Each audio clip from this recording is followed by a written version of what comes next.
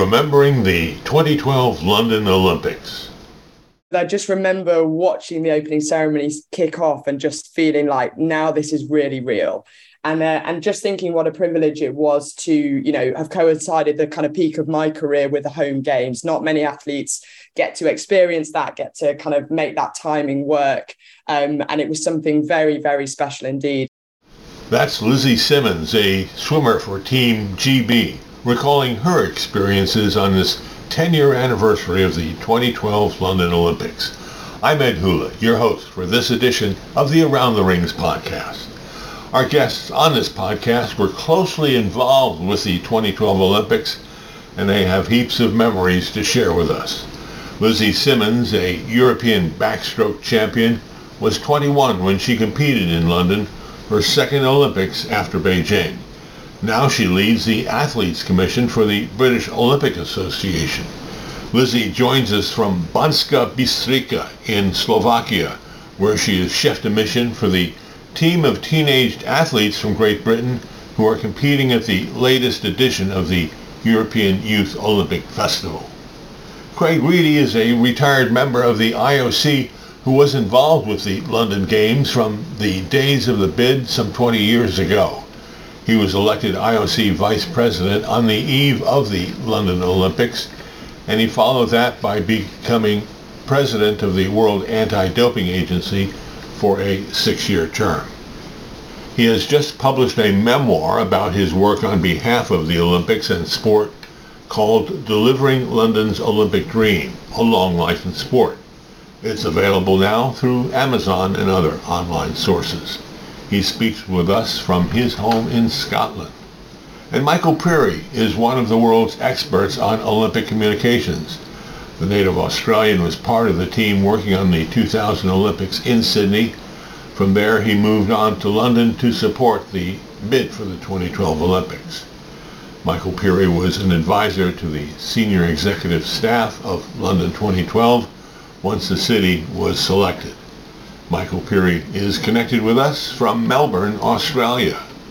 And I'm hosting this podcast via Zoom from Mount Dora, Florida. Welcome to all of you.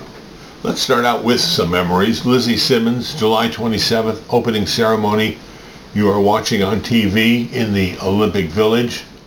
My kind of recollection of London started a little bit earlier because we had the Olympic trials back in kind of March, April time of 2012. And I remember just feeling like so desperate to make those games. And I remember saying to my parents that if I didn't qualify, I was going to have to leave the country across the summer because I couldn't picture being around whilst the games was going on and not being on the field of play, not actually competing. But luckily I did qualify and then went through the preparation periods with the rest of the team.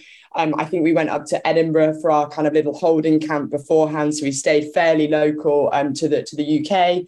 And then we came in, and swimming always starts the first day. So we actually watched the opening ceremony on TV, like lots of other people, from the athlete village. That's always the case for swimming. So we're all good with that plan. But I just remember watching the opening ceremonies kick off and just feeling like now this is really real. And just thinking what a privilege it was to, have coincided the kind of peak of my career with the home games. Not many athletes get to experience that, get to kind of make that timing work. And it was something very, very special indeed. And then obviously kind of unfolded over the following couple of weeks. But some real excitement, definitely some nerves as well from a few people on the team. But at this point, 10 years ago, real excitement about what was about to unfold. Craig Reedy, you were with the IOC at that time, overseeing aspects of London's preparations in the years prior to the games. What was going on in your world, the IOC world, the day before, the day of the opening ceremony of London 2012? Well, the IOC had all arrived safely for their annual session, which was held 2-3 days before the opening ceremony. Clearly, as one of the local members in Great Britain, it was important to me and to us that the session ran well, and it did. I suppose the highlight of that particular period for me was my election as a vice president of the IOC, because the build-up to London was a long one. Going way back to 2005, that was our fourth bid in the previous 20 years.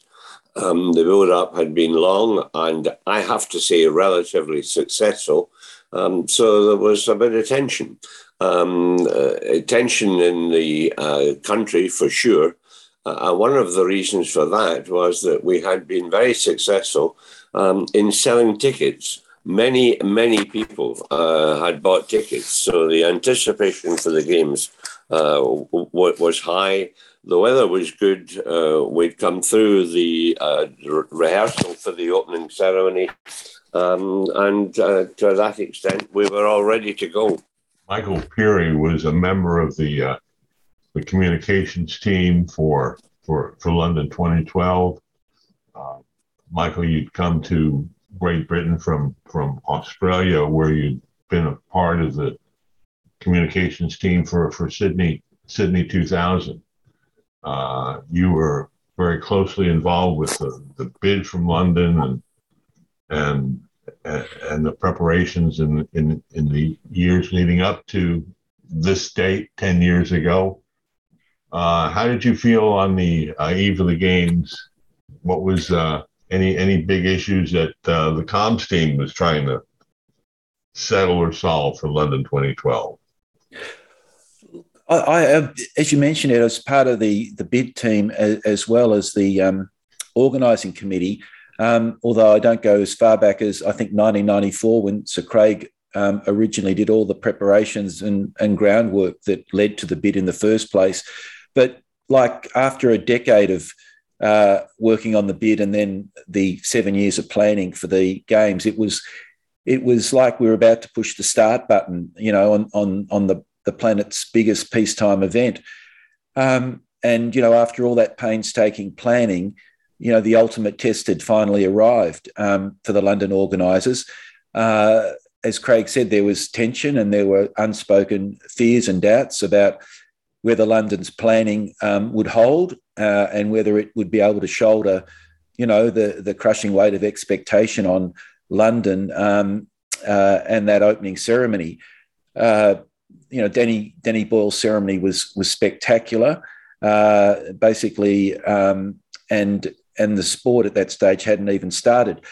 But I certainly had a good feeling as I was leaving the ceremony, going down the stadium steps and people all around me, and hearing on a number of occasions from the members of the public, as you say, Ed, who were keen to get tickets, saying that they'd never felt, they were saying things like they'd never felt more proud to be British.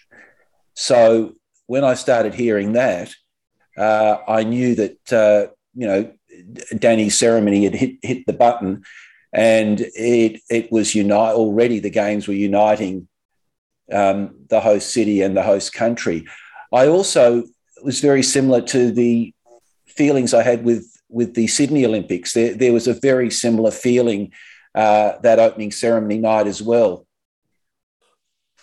There was a great deal of worry, as there often is now, with security at the Olympic Games, and I was wondering, Craig Reedy, how much real concern was there as the games opened that security would hold, that security would not be a challenge in London?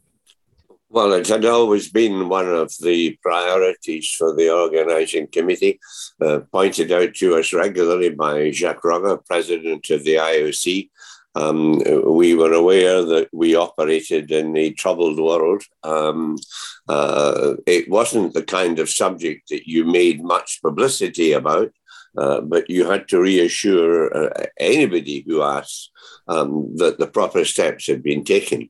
What became particularly public for us was that the security of the stadia, the security of all the various events was challenged, I suppose, a few weeks before the game started.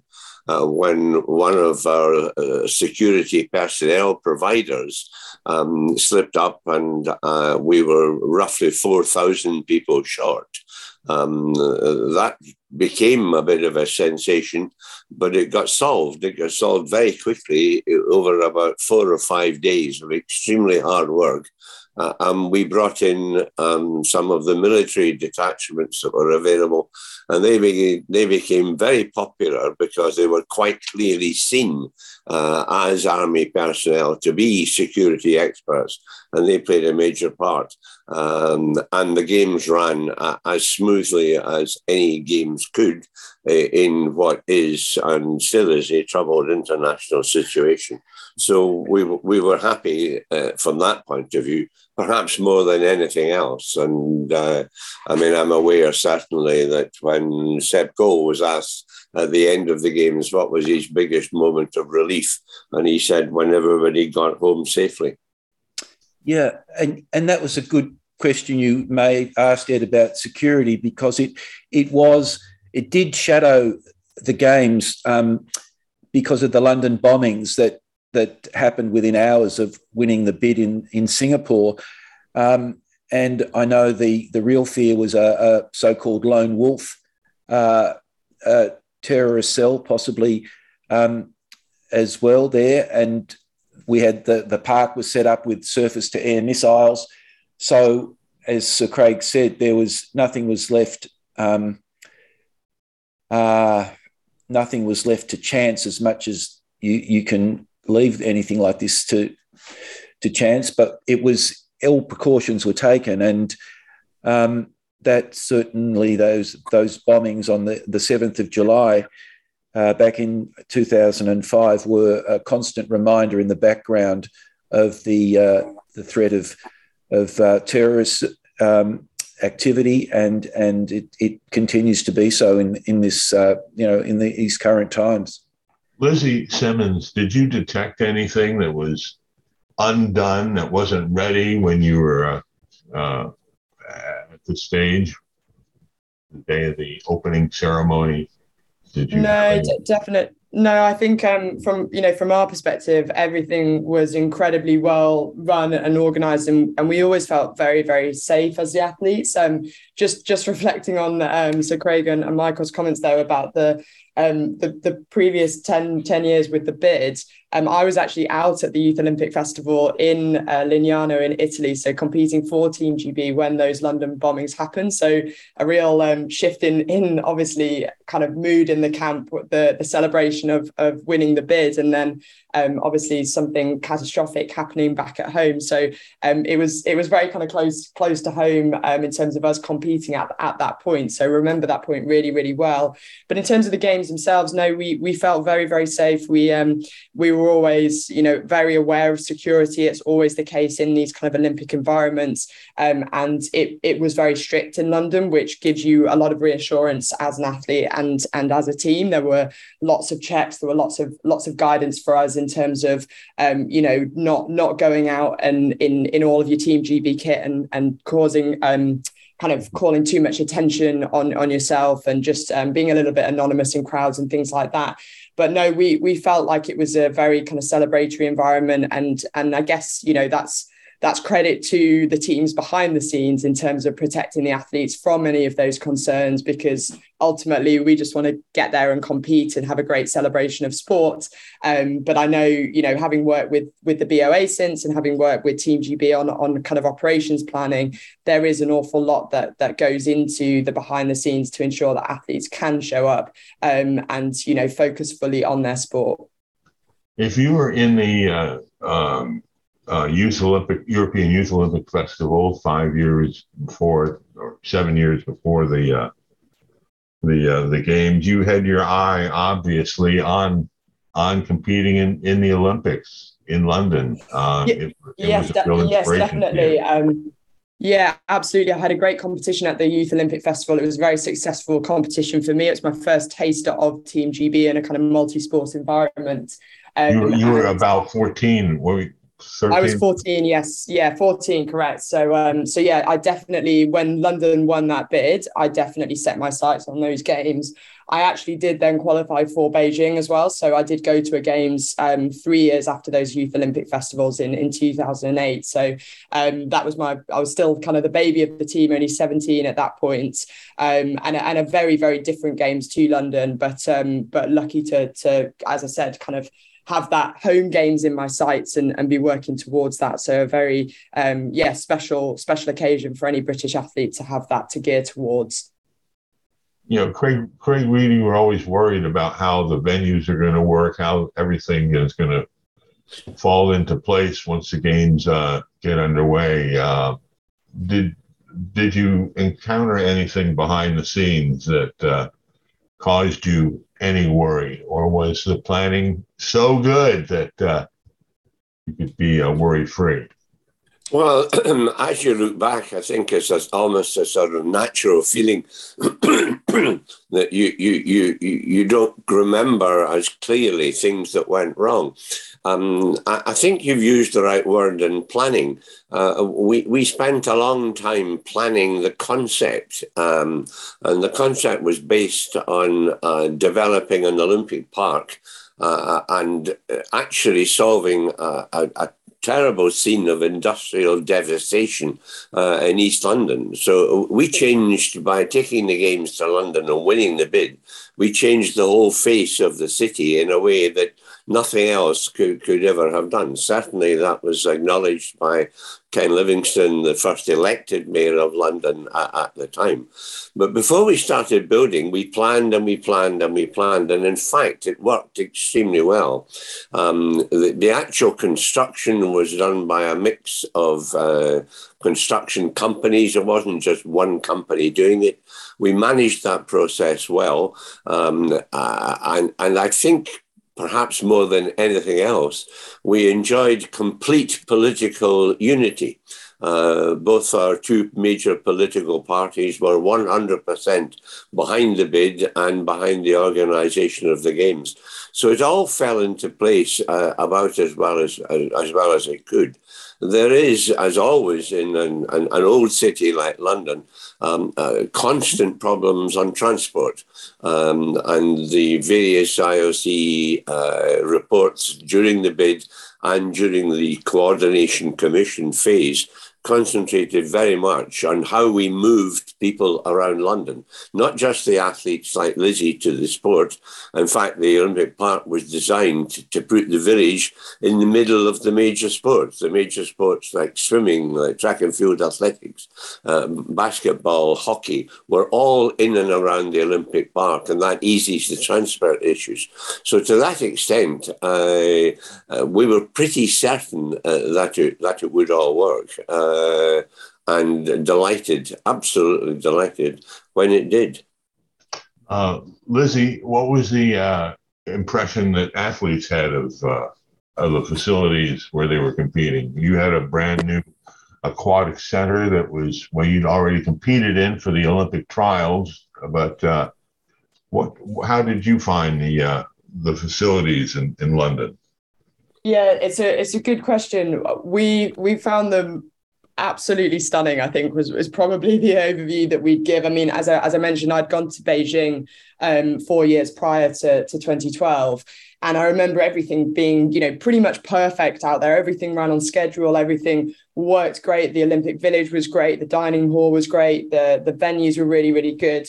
And I remember at that point us kind of fast forwarding a little bit in our minds to London and saying, we really hope that we can put on a show that has been as good as these games and things work as well. And the venues are as magnificent and it feels like such an occasion and such a celebration. So we were delighted to, as you say, we raced at the Aquatic Centre for the Olympic trials. So we knew that was going to be a great venue. And I remember the crowds were packed there because people just wanted to get to an Olympic venue. And then for the event itself, the crowds were insane. Swimming is, can have quite modest crowds at some competitions.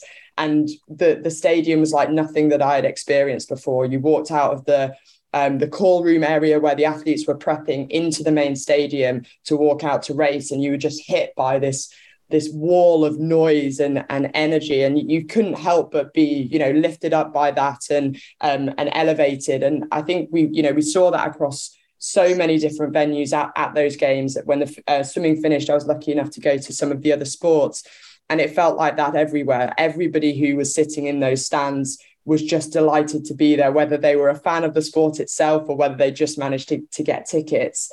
And again, I don't have any kind of criticisms on any of the processes around the village or the transport or anything like that. From our perspective, things worked really, really smoothly. So we definitely felt like we'd matched Beijing, and we'd maybe taken it one step higher as well. So very, very happy and great to see the Aquatic Centre still kind of standing as a bit of a legacy pool, and it's always very special to go back there. And how about your own performance? Sorry, Ed, can I just pick up on something Lizzie said about the reference to Beijing? I remember when we had the handover in Beijing to London, and when we got back to London, some discussions in Seb's office where we were starting to think a bit more about the London experience and what we wanted it to be. And I remember we had a discussion a couple of times about wanting to incorporate or bring together the best elements of some of the previous games, things like the party atmosphere of Sydney, the forensic planning of Beijing, the spirit of Barcelona, and then combine all this together with the magic of London and the British and Olympic sporting heritage. And that's sort of how we sort of thought about what we wanted the London experience to be. Lizzie, did you find quite a contrast between Beijing and London as far as atmosphere and your comfort and the field of play, your ability to perform at your best? Yeah, they were very, very different games. I think the biggest kind of difference was just the fact that the home crowd was there. So we were out in Beijing, and I was only 17, so I didn't really know what to kind of expect from that environment. I'd been to the Youth Olympic Festival, which had kind of set me up in some respects, but didn't really know what to expect from a senior games. And I remember the crowds being great and things like that, but there weren't a huge number of kind of British families that had travelled across to support. So there wasn't kind of huge amounts of clapping and things when your name was read over the loudspeaker. My parents hadn't gone. I think they'd already booked their summer holiday to Portugal. So they were like, you'll probably go to the next one. So I remember it felt quite exotic. It felt quite kind of exciting, but far away from home. And that just shifted. It was a whole different dimension in London. So we were very, very aware walking out into that stadium that the vast majority of the crowds were cheering for me, were shouting my name, were, clapping, were whooping and screaming in the crowd. So you kind of felt like a bit of a rock star walking out into that stadium, which adds, a couple of different elements of excitement to it. That elevates you, that gives you energy as you walk out. It's also additional pressure. You know that all eyes are on you. You know that the crowds are really behind you and they want you to succeed. So I think it was an interesting dynamic for lots of British athletes to experience that. And I can't think of another occasion where many British athletes would have had something like that. And I'm sure it would be exactly the same for the Australian athletes in Sydney. I'm sure it was the same for the Chinese athletes in Beijing. You can't really prepare for that moment where the crowd are all on your side, apart from a couple of small stands maybe who have come to support the international athletes. The vast majority are home crowds and are cheering for you. So very, very different experiences for me, Beijing and London. I get asked all the time, which is my favorite, which is a very difficult question, but London was very special for many reasons. And that home crowd is something that I will never forget. Craig Reedy, you've written a book in the past year or so that's just been published called Delivering London's Olympic Dream, A Long Life in Sport. What kind of reflections do you have about the legacy that remains from London in the structures and the facilities that were built for the games?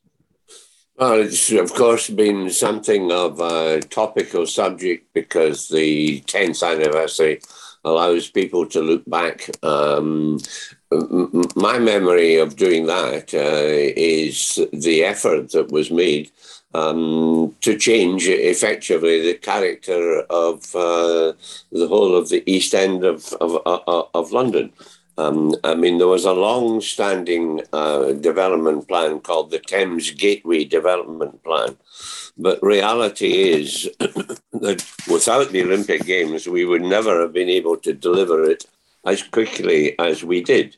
I can remember a government committee meeting featuring the chief executives of 4 of the 6 London boroughs. And they all said, yes, the games are great because this will happen faster. So the scale and the pace of development was unique. And besides the Olympic Park, Westfield, the Australian supermarket company, built the biggest supermarket chain and shopping centre in Europe, all because the games happened. Transport into Stratford, developing part of East London, was hugely improved. All of that has happened. And every now and then, when I go down to the park again, now rather rarely, I have to say, I just look around at all these people in the shopping centre, eating and drinking and enjoying themselves. You look at the stadia that you can go to the swimming centre, to the main stadium, which is now West Ham United's football stadium. You think, wow, what a benefit this is to that community. And I think it was about 3 years ago that statistics appeared that since the Games in 2012, in the 6 London boroughs in which we hosted it, there had been 135,000 new jobs. Well, the combination of the physical legacy and the combination of the jobs, I think, are outstanding. And there's been a very recent article, I think it was only in yesterday's paper, from the Guardian newspaper, saying that this was the kind of area and the kind of development that people dreamt about, and that in many ways, London got it right. So it's rather refreshing to read that kind of report. Yeah. And as you say, Sir Craig, the fast tracking of that whole area was done, like London accelerated the development there by about 30 years. As a catalyst, the Games achieved in 7 to 10 years what otherwise might have taken up to 30 years in normal circumstances to develop an area like that. Quite phenomenal. Correct. We have just a few minutes left here. Looking beyond this anniversary, what is the effect of the Olympics on sport in Great Britain? Lizzie, is it did the London Olympics generate new enthusiasm, or has it been so long that people have forgotten about those games and they look for other sources of inspiration? It's a really good question, Ed. I think, I mean, I can probably mainly speak for my own sport, which was swimming. I think what we're seeing now in swimming, Team GB at the last Games in Tokyo were more successful than they've ever been in recent history. It was an exceptional Games, and I think it's probably due to a few different reasons, but I think a lot of the athletes that are now on our team and now on Team GB, probably from all sports, are those that were sitting on their sofas at home watching London 2012 as kids, or they managed to get tickets with their parents and they came to see some sport. So in terms of the really kind of close to home legacy, I think that's what we're seeing now in some sports that are doing really, really well. And I think lots of young people were very, very inspired by those Olympic Games, by the connection and unity that it brought to the nation. And I think we probably had a lot of young athletes, a lot of young keen sportsmen and women who said, you know what, one day I want to be part of that. I want to walk out with, with my country's, logo on my back and compete at that level. So I think that's maybe played a little bit of a part in what we're seeing now in swimming, and I'm sure some other sports as well. A lot of time has gone by since London 2012. I sometimes go into sports and sports clubs and schools now, and lots of the kids weren't born in London 2012. So time does move on, and but I think definitely in some sports we are seeing, or still seeing, the ramifications of that kind of inspiring time back in 2012. Just a couple of minutes left. Does London or Great Britain need to have another Olympic Games sometime in the future? I mean, we're looking at 20 or 30 or more years from now. I'd be very keen for that. So I think that would be incredible at some point. I don't know how close we could go for something like that, but one day I would love to see it return to the UK. Yes. Yeah. God bless the enthusiasm of young people. It's a nice thought. The practicalities are very different now because the whole bidding structure has changed. And if Britain were coming back into the bidding business, first of all, the BOA would need to be very clear of the requirements that the IOC want under their Agenda 2020+5. And secondly, we would certainly need to try to replicate the political unity that there would be between the host city and national government. And I'm not sure that would be easy to do just at the moment. However, the memories are strong. People still talk about it. Lizzie's absolutely correct. The top end of British sport has benefited hugely from the effect of London. There is an accusation that grassroots sport didn't benefit as much as it should. I think we probably arrested the decline, but perhaps more could have been done in that area. And that, I suspect, is not just a British problem. It's a problem of the effect of major events on sport in any given country.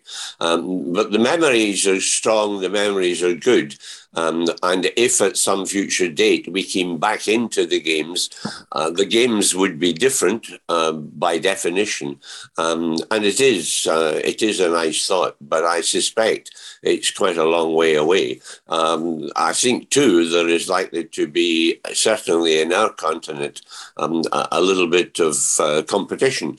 I don't think Britain and London would have its own way. I think there might be a number of other European cities who would very much like to host the Games, and in particular, the city of Madrid.